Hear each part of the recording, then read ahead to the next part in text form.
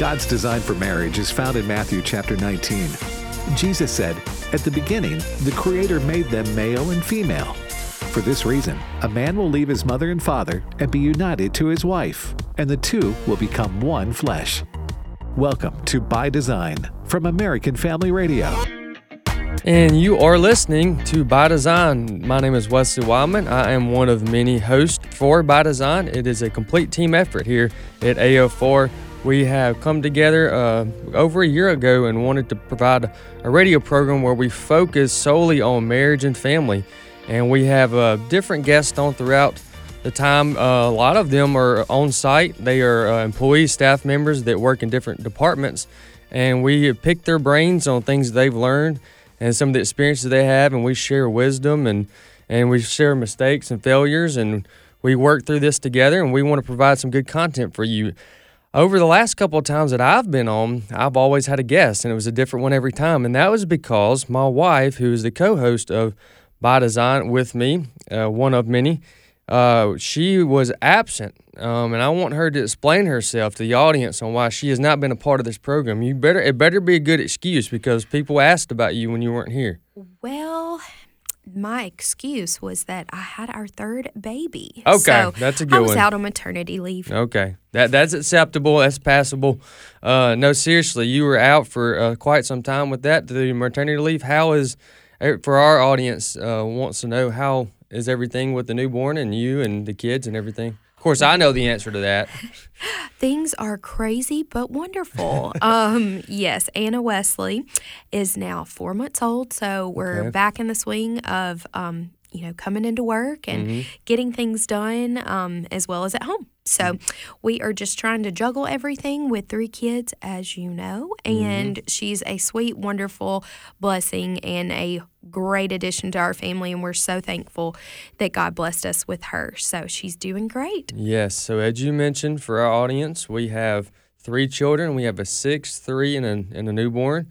Chelsea and I have been married for 8 on 9 years. Yeah, I was going to say 8 going on 9. I always like to round up, something to look forward to, and we're excited about that. It's hard to believe that, though, Chelsea, that we've been married almost 9 years or going on 9 years. I wrote it in my calendar, I don't know, a couple of days ago. I was planning out for the year of all the work events and birthdays in the family and special occasions, and I went 9 years. Wow. Yeah. So, yes. Well, good stuff. Well, in that 9 years, we've learned a lot, haven't we? We have, and one of those with a 6-year-old, a 3.5-year-old, and a newborn is how to be a biblically intentional parent. So that's what we're going to talk about today. Yes, and it was so much easier with 1 than 2. Just a little. And then with 2, it was, it was totally doable. And then with 3, it's still totally doable, but just a juggle. Yeah, we're always outnumbered. So we have found that one of us is always going to be taking care of at least 2, if not 3 children. Yeah. So it's just more of a juggle. Before we get into the questions and the main discussion, which is the being a biblically intentional parent, I'm having a flashback right now of when we had Bennett, our firstborn, and we had him for about 2 years before we found out we were pregnant with the third one, and something like that, and just the... With our second one, yes. With our second one, yes. Thank you for the correction. But just remembering how we just had, it seemed like we had hours and hours. It was just him. Lots of one-on-one time. Lots and lots of one-on-one time. So we now, as I mentioned earlier with 3, we want to talk and spend the rest of this segment, this program, on being a biblically intentional parent. So with that said, to get us started, I've got a couple questions for us I want us to walk through for our audience, much of which will be hopefully very helpful to those that are listening. So first one is this, Chelsea. Whose responsibility is it to teach children the differences between what is right and what is wrong? Their teachers, their Sunday school teachers. No, I'm just kidding. No, I'm just kidding. That is most definitely the parent's responsibility, and so we take full responsibility for that, and we take that really seriously in our house. We want to teach them that, everything everything that we do has consequences. It has blessings. And so Bennett's kindergarten teacher actually started his new saying that I want to continue to incorporate into our children's everyday lives, and it's obedience brings blessings. Disobedience brings consequences. And the Bible shows us that. I believe that our parenting, I want that as a reflection for our children, the way that we interact with each other. And so, with our parenting style, we like to just take little nuggets of wisdom from all of the wise people in our lives. And one of his teachers, his kindergarten teacher, is definitely a wise lady. So if you are listening, thank you so much for all you do, Amy, for Bennett. Yeah, sure. But no, really, she is wonderful. And we, that has been a really great motto. Yeah, and also, too, you had a little tongue-in-cheek there at the beginning, because the question I asked is a semi-rhetorical question for the Christian, whose responsibility is it? Well, it's the parents, obviously, but I do think even as Christians at times, with the busyness of life and all the entertainment that is before us and all the fun activities and responsibilities, I do think that sometimes, and I've seen this in other people's lives, my parents did a good job to not allow this to happen, but sometimes parents can begin to give over more authority and more expectations on other people to teach or disciple or train their children than they should. Obviously, I do believe that the teachers, Sunday school teachers, nursery workers, pastors, youth pastors, all those that have coaches, all those that have influence over children, I do believe that they should complement that which is being taught at the home. But just to make a point before we move any further, Chelsea, they're not primary. They're not the primary. They're not the ultimate. Yes. And we agree on that, and that's what the Scripture teaches. And so from there, we have a couple passages of Scripture. So, we got a lot, but just a couple to make the point that we just said, and that is that the parents are the primary ultimate teachers and responsibility of their children to teach them right from wrong. You got Deuteronomy chapter 6, verses 6 through 9. I'll paraphrase here because it's very, very popular passage of Scripture, but it teaches us that we as parents, everywhere we go, whether we're talking, whether we're walking, whatever we're doing in our lives, that we should be using that time to disciple and to train our children in right from wrong. Now, before we move on to the next question and topic or area of discussion, I do want to mention that there are two potential listeners here that will fall on either side of what we talked about, and one of which you have where a parent has done everything right, according to the book. Not perfect, but they've done everything right. And unfortunately, they have a child or two that is wandered from the faith. And I just want to encourage you to not grow weary and doing what is right and to doing what's good and to discipline or to disciple, and obviously discipline too, but just to keep praying for your child who is prodigal, and also encourage other friends and families and church members of yours to pray for your child, because there are so many testimonies of prodigals that were taught right from wrong, were taught the Scriptures, were discipled at an early age, had wandered from the faith for different reasons, and then through prayer and patience and the persistence of a faithful parent, they have come back to faith. So if you're in that category, don't give up if you're listening, and trust God with the results. Also, too, there's a good chance a potential listener that's listening now that have actually blown completely their opportunity and their responsibility to parent, whether for whatever reason, they got in trouble with the law early on, or they just weren't living a life to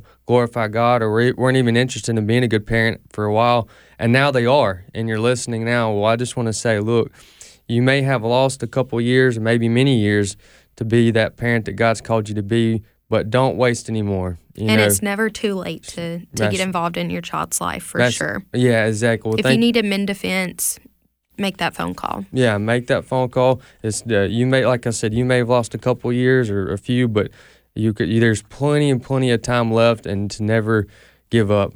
Good point, Chelsea. Well, look, the next discussion I want to talk about a little bit is what are some things that could potentially get in the way of being a biblically intentional parent? I think for sure some of the things that do get in our way at times, if we let them, are definitely just schedules, the busyness of life, work, school, church, extracurricular activities. Yeah, just time. Because sometimes I feel like our days are so run together with all of the monotony of every day. But taking time, I know that we have noticed just taking 5 minutes apiece with Bennett and Landry, and soon to be Anna Wesley when she figures out some one-on-one time, and can talk and walk and all those things. But just taking 5 minutes with each of them and really pouring into them and giving them one-on-one attention, that has helped us to not get in the way of life's busyness. So I think just prioritizing our time is something that we have tried to do better at recently, because with adding a new child, with adding a new sweet little blessing in Wesley, we want to continue to give Bennett and Landry that attention and show them that this is just a new way of life for our family. Yep. So being a biblically intentional parent is not about making more time, but about prioritizing the time you've got. Exactly. Yes. And Proverbs 22:6, of course, everyone knows this verse, train up a child in the way that he should go. Even when he is old, he will not depart from it. Just walking through these biblically intentional times with our kids, especially at our children's ages. They are very impressionable. They are shaping their worldview, and they don't even know it at the young ages that they are. Bennett will come home with so much Bible knowledge from school, and we are so thankful for that. And him already putting practices into place. Mama, is that a sin? When I sin, I want to ask for forgiveness. He was walking through that with me the other day, and I thought, wow, this is just, of course he knows these things, but putting them into practice, even being 6 years old, it has been really, really neat to see. So some things that we could do, we could be aware of that could potentially take away from being a biblically intentional parent. One thing I came up with is sometimes as Christians or just parents in general, we forget our primary role as parenting, that we're not trying to create with them to be likable primarily. We're supposed to be more respected by them. And then over a period of time, as they get older, they will begin to love us. Because if you think about it, if our primary goal is to be liked by our kids, well, we're going to fail every day, because we're the ones putting together the guidelines, the instructions, the rules that would protect them. And human nature, as fallen kids, as fallen people, we're bent toward doing things that we shouldn't do. So. Yeah, Landry, I love our sweet little sassy, independent little girl. She is a ball of energy, and I love her so much. But when she gets mad, when I tell her something that she does not like, Mama, you are not my best friend anymore. And I say, that's okay, baby, because I'm your mama. Yeah. I'm not your best friend. Sure. Maybe one day we will be best friends, but right now I'm your mother. Yes. And you will respect me, and we will do what mommy says because we want to keep you safe. So, yeah, drawing that boundary of we can be friends later on, but right now I am given charge over you from God, and I'm going to keep you safe, and you're going to do the things that we say because we have your best interest at heart. That's exactly right. All well said, Chelsea. That's commandment number 11.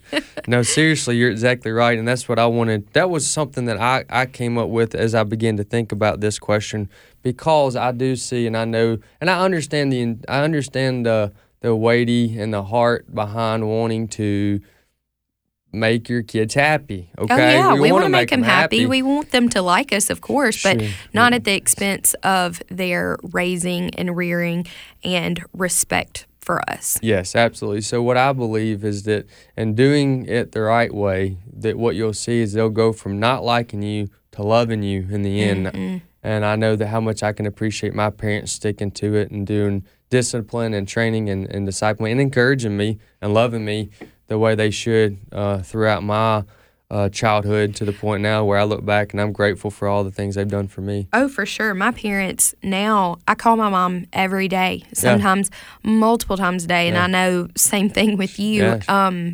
We're in our 30s now, and now our parents are our best friends. Sure. We love to hang out with them, spend time with them, etc. But had they given into our every woe when we were younger, that might not have turned out that way. That's exactly right. And so that's a good point. Also, let's move on to the next question. So what does it look like to parent biblically and intentionally? What does that look like? I've got a couple things. You want me to go first? Yeah, go for it. All right, I'll go first.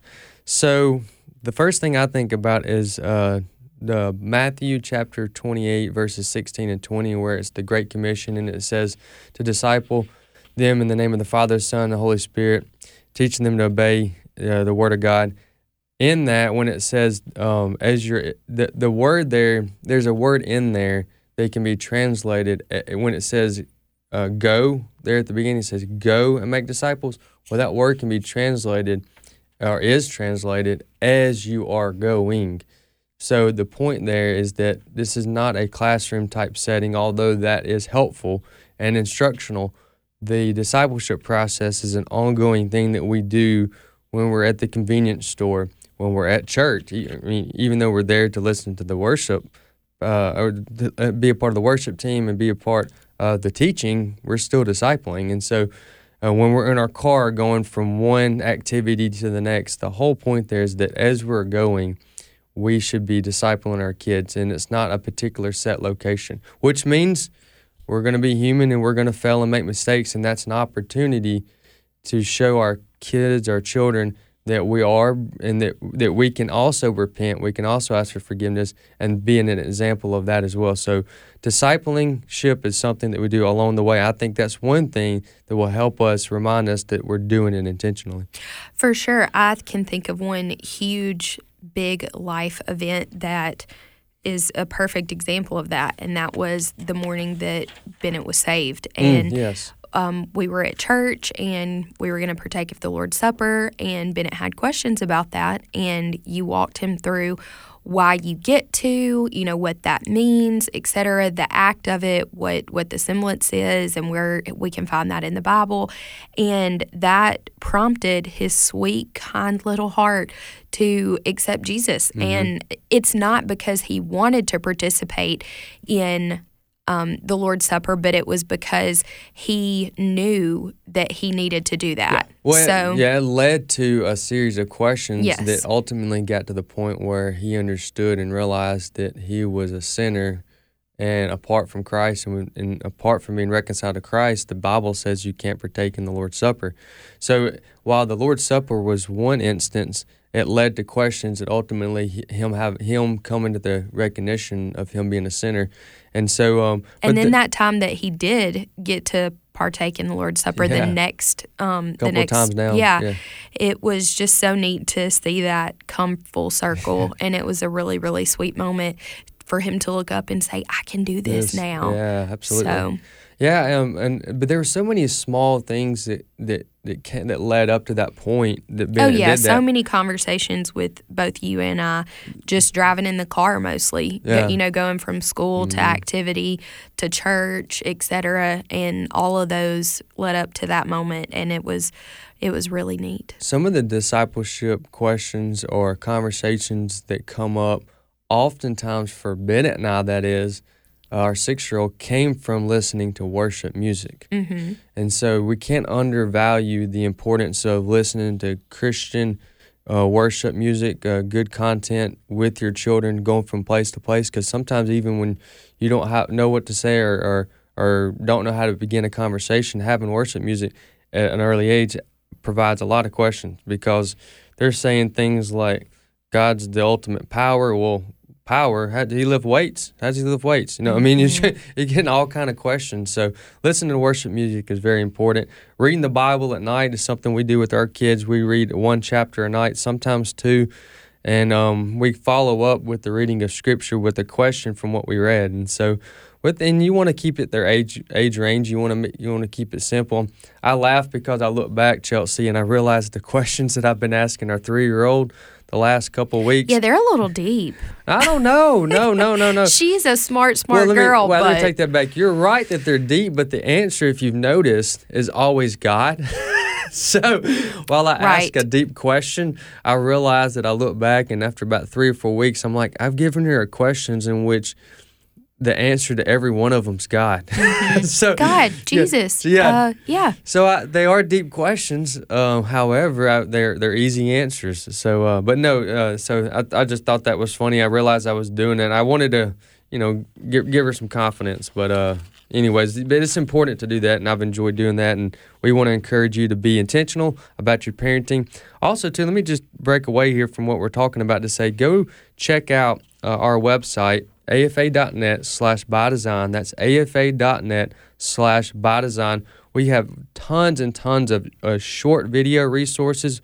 We have this radio program and other radio programs podcast there and archived.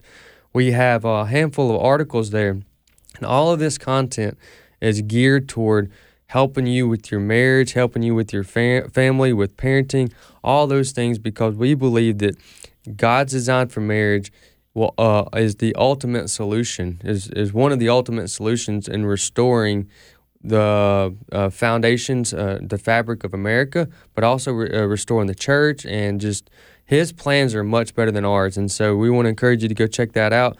Just a couple of the articles that you'll find there are some of the topics that you'll listen to there is tips for blended families, how to prioritize your family schedule, the importance of date nights between spouses, incorporating your children in ministry, all types of things like that. So go check out afa.net/bydesign, and you can find out more. Well, Chelsea, with the remaining time that we got left, I wanted to look at a few things that we've learned, you and I. Now that I have the question here, we've covered a lot of this, but I want to talk about some things that we've learned that we have either learned or have been reminded of as we've parented along the way that we could share or pass along to those that are listening. Yes. Well, as I mentioned earlier in this segment, we have chosen to set aside 5 minutes apiece for Bennett and Landry. And when Anna Wesley's a few years old, then we'll do that with her as well. She gets a lot of our time right now because she needs us a lot. She's still just a baby, but just set aside special time for Bennett and Landry. During that time, we can play with them, read with them, color with them, whatever they want to do during that time. It just gives them a little bit of ownership in their day, because so much of their day is dictated by schedules and, school and sit up, walk on the sidewalk and, don't talk. This gives them just 5 minutes to choose whatever they want to do with us. And it gives us really great time to pour into them, to give them some intentional, instruction, talking, etc., and just fun time to be together. And I remember the first couple of nights that we started this, I was helping Landry with her bedtime routine, and she looked at me and said, "Mama, this special time with you today was just the best. It was the best part of my day."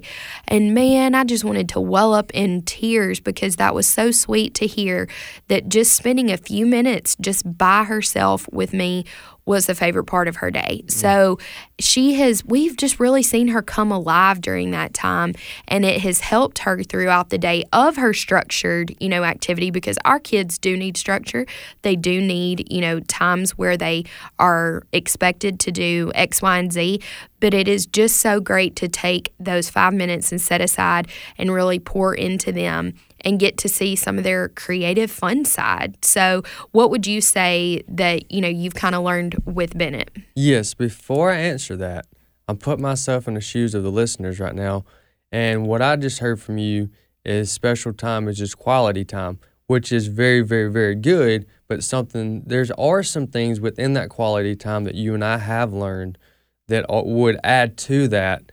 And so I want you to go just a little further to help them understand when you're with Landry in that special time, what specifically are you trying? Because that is unique, because in some sense you could say, well, I had time with her driving from one location to the next. Oh yeah, we have time that I'm with Bennett, Sure. that I'm just with Landry, going to an activity or picking up from school, etc. We talk, we learn, Right. We laugh, we play, whatever. But this is different in the fact that, like I mentioned, she gets to choose, or he, what they want to do. It gives them some ownership of their day. It gives them special set aside time that they know and look forward to every day at some point to get our undivided attention. We're Right. not on our phones. We're not answering a work email or a text message from family or friends. We're not watching TV. This is time that we just give to them. So that's why that would be different. And we clean up after them because we want... For this situation. Yes, for this situation at this time. A lot of the other times when they play with items, put it back in your room, clean up your room, Sure. etc. But during this, we just want it to be fun. So they don't have to do anything. We don't ask a lot of questions.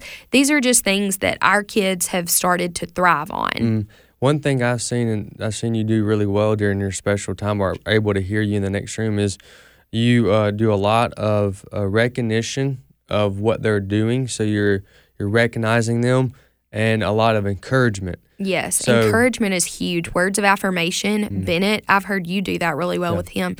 He loves and thrives on hearing why we are pleased with him, or this would make God so happy. Yeah, sure. This Absolutely. makes mommy and daddy so happy because you're doing X, Y, Z. And then throughout the day, when he makes those positive decisions and choices, then we can affirm that again. So I think encouraging, praising, building up, those are all Recognition, great. yeah, absolutely. Yes, and actually, You have a Bible verse for us? yes. Fathers, do not provoke your children lest they become discouraged. That's Colossians 3:21.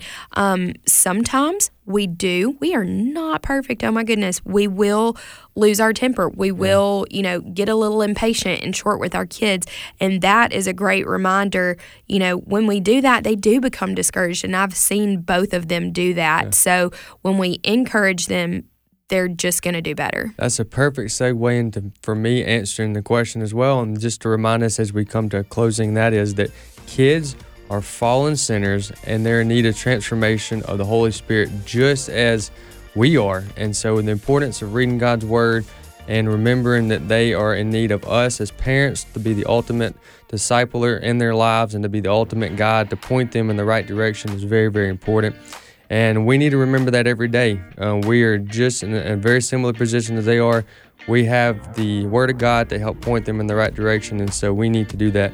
Chelsea, it has been a pleasure to have you back on. I feel like you are more than just a co-host. I feel like I was amputated there for a little while, needed you back, so I'm glad to have you.